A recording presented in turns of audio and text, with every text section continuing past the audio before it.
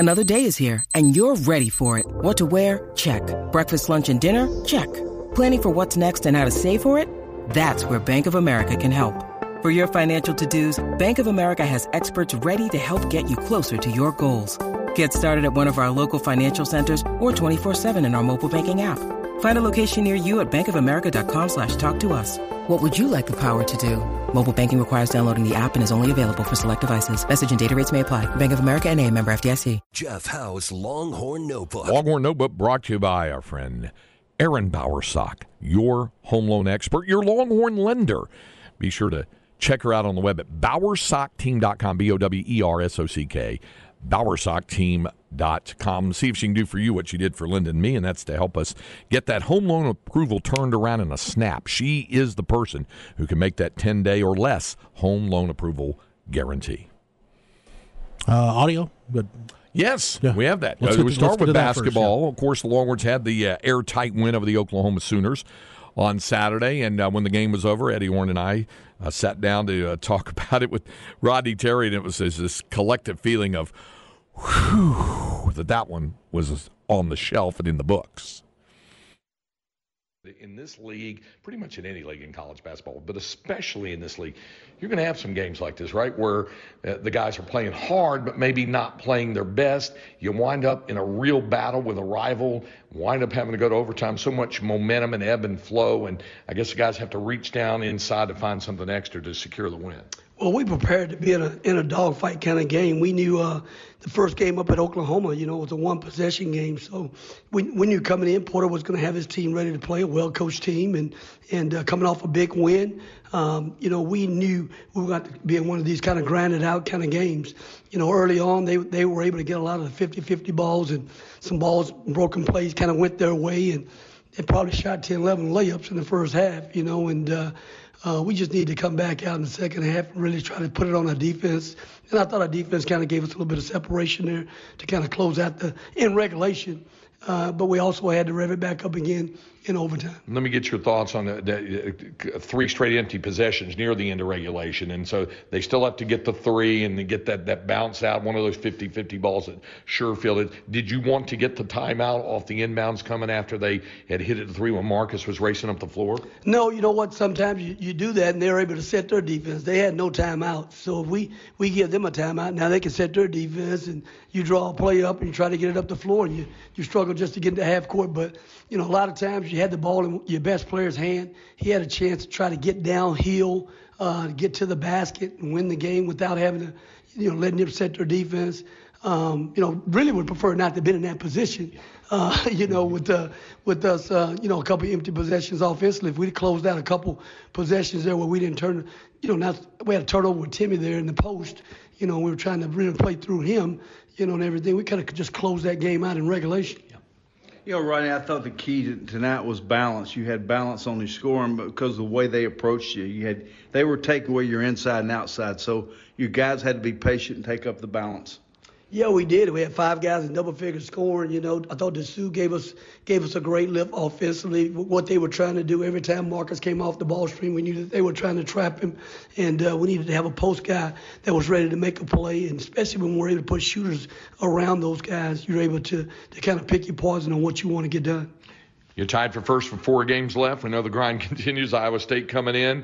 They come up a loss at K-State, and then you got to go to Waco, and you got to go to Fort Worth, and then finish with Kansas. I know it's each game as it comes, but important to get this one win here with the grind still left, wouldn't it? Well, we're going to enjoy this one tonight. I mean, it's a rival game. A game where, we had to come out and try to outcompete an Oklahoma team that we have a lot of respect for in terms of how hard they play and their preparation. So we're enjoying for one night, and we'll turn our attention toward Iowa State. They played really well up there at their place against us up there. So, we'll be excited about a great challenge here come Tuesday night at home. Yeah, it'll be quite the challenge. Just looking around this deal, I got an email that showed some upcoming Big 12 games. I mean, everywhere you look, there are big games, like Oklahoma State, Kansas State, this coming Saturday at Gallagher-Iba. That's just an example. There's games like that, and the Longhorns have 4 of those remaining. I didn't even think about it, Craig, because Texas is right in the thick of the title race, but I didn't even think about it until you brought it up this morning. If you're one of those teams in Oklahoma State and Iowa State, you want to do everything you can to avoid being in 7th place. Yeah. You don't want to have to play on that first day. Do not want to play on the first day, and I think the ones who are in the greatest danger of that are Oklahoma State and TCU. Yeah. And Iowa State will be in that group. Iowa State will Texas be in that group tomorrow. Absolutely, they will fall into that group. And Baylor could fall in that group if they lose to Kansas State tomorrow night. True, yeah, because they'll be at 6 losses. So, yeah. So that's why it's crucial. By the way, on the women's side, the Baylor women are in a bit of a free fall. They've lost 3 in a row. They're 7-6 in conference play. They lost at home in double overtime to Iowa State on Saturday. A lot of grumblings, folks on the Brazos not very happy with Nikki Collin right now. Yeah, things have not gone well. They've had the thing that's hurting them from everything that I've read and heard and watched the news conferences and things like that is that I heard Aaron use this term this morning, and he used it to apply it to Oklahoma's men, and I think it applies to the Baylor women. They're finding ways to lose games late. Yeah. Not calling a timeout to advance the ball after a made bucket, which you can do in the women's game inside a final minute, turning it over and a game-tying three-pointer for the Sooners. There was that, followed by they had a couple opportunities in regulation or late in the game to put Iowa State away. Didn't guard Lexi Donarski on an open three, and she is lethal from beyond the arc and hits it to tie it and get it in overtime. So things like that happen, and it's kind of tough for them right now. And this is a brutal league, as we know, on both sides, men's and women's basketball. Quick question as far as timeouts go. Do you like, I'll go to Texas at the end of regulation. Do you just you personally, because I know where RT probably leans because we've seen Texas in these situations.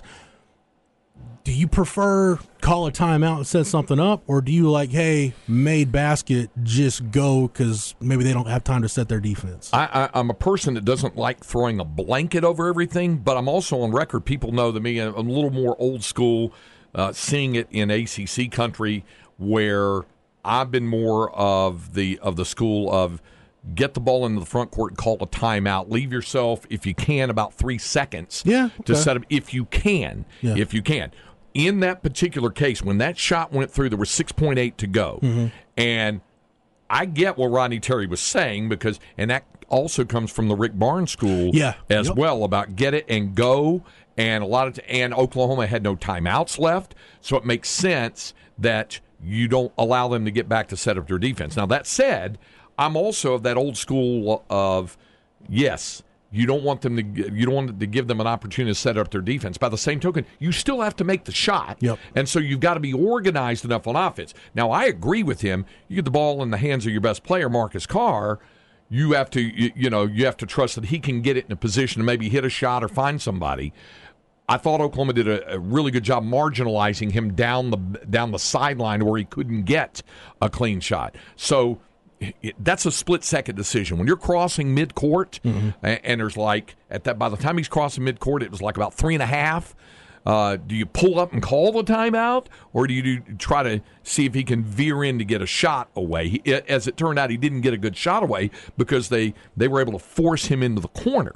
But I've always kind of been of that mindset. Listen, I saw Rick Barnes do it. Now, he had a guy named Kevin Durant pulling the trigger on it, but I saw him do that in a game in Lubbock against Texas Tech. I saw him do it with Brandon Mouton, hit a turnaround. They got it to midcourt, called a timeout, and had about 1.4 to go, inbounded to Mouton, and he nails a shot to get the game in overtime. And I've seen Durant hit some like that. And he had guys, A.J. Abrams, he had guys who would do that. It depends on the person and the time, score, situation. Marcus Carr is the guy into whose hands you want the basketball. The question is, can you get a quality shot away? They didn't there, but they wanted in overtime. Yeah, your call meets that's the happy medium, right? Yeah. If you can advance and get a timeout and leave yourself 2.5, 3 seconds. And that's the difference between the men's game and the women's game that I think, to me, is one of the things that the women's game uses that I'd love to see the men's game adopt. Because the women's game, they basically adopted it from the NBA. If you're inside a minute and the other team makes a basket, you can call timeout and advance the ball into the front court. And that's why I was pointing out about Baylor. That cost them in that one game They didn't use the timeout to advance the ball in the front court. They threw the top ball in. It got intercepted and then kicked into the corner for the three-pointer to tie. But I'd love to see that rule adopted for the men's game where you can call timeout. Then if you're inbounding at midcourt with 6.8 to go, you got time. Do you remember, is that a FIBA rule as well? I think it is. And, Okay. and you have to and you have to call it, then you can't take a dribble and call timeout. Right. You know why? This is the main reason, probably the only reason why I like the NIT. And I don't know why the NCAA does this. The NIT is played under FIBA rules. Yes, it is. Yes, it is. Which I think I'm like, wow, this feels better, a little more fluid, a little more connected than the normal men's game does. So I don't know why the NCAA just doesn't go to FIBA rules for the men's game, period. But, it is what it is. Yeah. Let's talk about a little football, Craig. We got coaches up for contract extensions now. You got, if you include Torrey Becton, which if you look at my story at Horns 24/7, no disrespect to Torrey Becton because I said 7 football assistant coaches. Torrey's kind of on his own deal as the head strength coach. But you've got Jeff Choate, Tashard Choice, Blake Gideon, Terry Joseph, Pete Kwiatkowski, A.J. Milwee, Kyle Flood, Torrey Becton, all getting contract extensions. You've got Choate, Choice, Gideon, Joseph, PK, and Milwee. Their contracts, along with the contracts of Jeff Banks and Bo Davis, those contracts are going to expire now at the end of the 2024 season. So in February of 2025 is when those contracts will expire. You've got Kyle Flood, who gets a raise and an extension. I'll go through that here in just a second. But Kyle Flood has a contract now that's going to extend him through the 2025 season. So he's under contract until February of 2026. As far as the raises go, Jeff Choate getting an 8.7% raise. He'll make $625,000 this season and $675,000 next season. Kyle Flood, 6% increase. That's going to take him to $1.325 million in 2024 and $1.4 million annually on his extension. And then A.J. Milwee, who obviously the lead recruiter for Arch Manning, he's one of the biggest reasons why Arch Manning is at Texas. He's getting a significant bump, a 13.3% raise to $425,000 over the next 2 seasons. And by the way, in case you need some reminding, Bo Davis and Jeff Banks got extensions after last offseason. So you've got PK, and PK didn't get a raise. He did get an extension, though. You've got PK at $1.7 million, Kyle Flood making over $1 million, Jeff Banks is going to make $1.1 million this year, and Bo Davis is right at $1 million. So you got 4 assistant coaches making $1 million plus $1 million or more annually. So I think that shows you. And I mentioned this in the story, and this is kind of the thing I wanted to hit on. I think this shows, if you need any further proof that the current administration at Texas is behind Sark and is willing to give him whatever he feels he needs, not just to win now, but to be the guy that can make the transition into the SEC for this football program a smooth one. The fact that you've got this kind of pool for salary pool for assistant coaches contracts, that to me says everything right there in terms of, hey, we've seen the facilities upgrades, and I know a lot of that was on the table before Sark got here, but everything this administration has done for Sark, they're giving him all the tools that he needs to go get the job done. And on top of that, Craig, now this was all in the UT System Board of Regents on their meeting agenda, which those meetings are going to start tomorrow and Wednesday, or when those meetings are going to take place. Okay. I couldn't find anything for Chris Jackson's contract in the agenda, so I don't know if that was him sitting next to Sark on the baseline Saturday, right? At the Texas game? Somebody pointed out to me and said, isn't that Chris Jackson? And I couldn't see. I was blocked off a little bit. I don't think I noticed him. No. Well, I couldn't see for sure, and somebody thought that they saw him sitting with Sark. The only time I really paid baseline. attention to Sark was he was up walking around like around halftime. So, okay. But at any rate, so I couldn't find Chris Jackson's contract on the Regents meeting agenda. But I think this points to not just the fact that the administration is valuing stability for once around the football program for the first time in a long time, and you've got some continuity with the coaching staff. I think it shows that Steve Sarkisian did a really good job of putting together an initial staff. And that's not something that we've seen all the time at Texas. Like, love Charlie Strong, but I think everybody listening now can agree that initial staff, with the exception of a coach or two, it was an abject failure. It was a disaster, that initial staff. Yeah. And we could see on Tom Herman's initial staff, even though that staff won 10 games and a New Year's Six Bowl the following year in 2018. Man, in 2017, you could see there's some chinks in the armor here. There's a couple holes in the boat still that need to get plugged up. Yeah. So, and we saw by the end of year 3, most of that initial staff for Tom Herman was out. A lot of those guys got replaced. And if Texas has a season more similar to 2021 than 2022, you'll see some changes. But I think don't dismiss the fact that a coach is really good at hiring people, and that being a valuable skill. I think that was one of the best things, one of the best qualities Mack Brown brought to the table was his ability to hire good assistant coaches. And you can count Mack's hits, excuse me, a lot more than you can count his misses. Like, yeah, there's Larry McDuff, but you've also got that initial staff was with him for a while, and when it came time to replace coaches, like Everett Withers moves on and takes an NFL job, you bring in Dwayne Akina. Go down the line and find defensive coordinators. Hey, Gene Chizik leaves. Yeah, you bring in Larry McDuff, but then you bring in Will Muschamp. Ken Rucker, you want to put him in an off-field role, you bring in Major Applewhite. Major did a really good job recruiting while he was at Texas. So that was one of Mack's best traits, was the ability to always have that Rolodex handy and hire really good assistant coaches. I think you can say the same thing about Stark, because I really like this initial staff when it was put together. You moved on from Andre Coleman.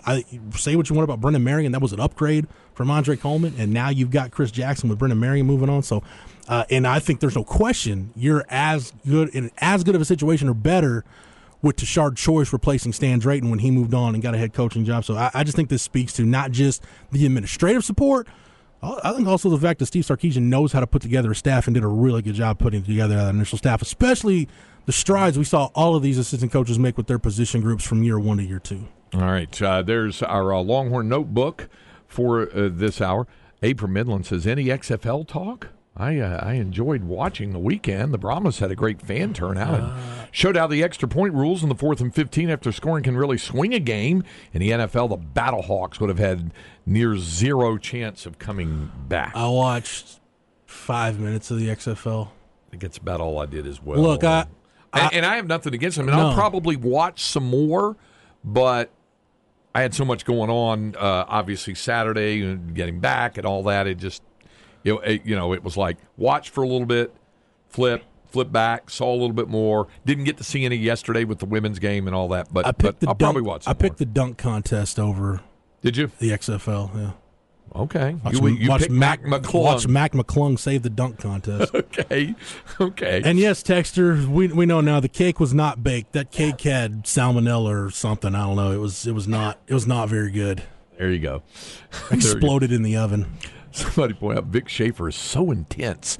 Early in that game yesterday, Texas was up like 15-2, and if you didn't know the score, you would have thought they were down rather than up. Your thoughts on his intensity throughout the game? He's always had that. He was like that at Mississippi State. That's his way of doing it, of coaching, and his players know that. He's very and a lot of time the intensity we may not have a total read on what he's being intense about. Sometimes it's about the way his team is not executing. They made 3 or 4 at least passes into a crowded post that turned into turnovers yesterday, and that'll drive him through the roof. Upset with some substandard officiating. You'll get pretty worked up about that. Well, this is like he's told us on this show, and he's told you, as intense as he is, the drive to win and to get where he wants his program to be, it's a miserable way to live. That's what he says. It's a miserable way to live. He's like that. So it really is for some of these coaches. Yeah. I know he incredibly deeply cares about his players. And then, by the way, I don't know if you were at the building yesterday, you would have seen when the game was over, Vic stood around with the players because they'll do post-game autographs, and signed every single autograph and took every single picture and was as warm and engaging with everybody afterwards. I mean, it's a different persona. I mean, when he gets on the floor, he's dialed in. That's the way he's built. Yeah, I like this text that I think the defense, the initial defensive staff has done a tremendous job, especially after the skepticism of hiring some position coaches before the defensive coordinator.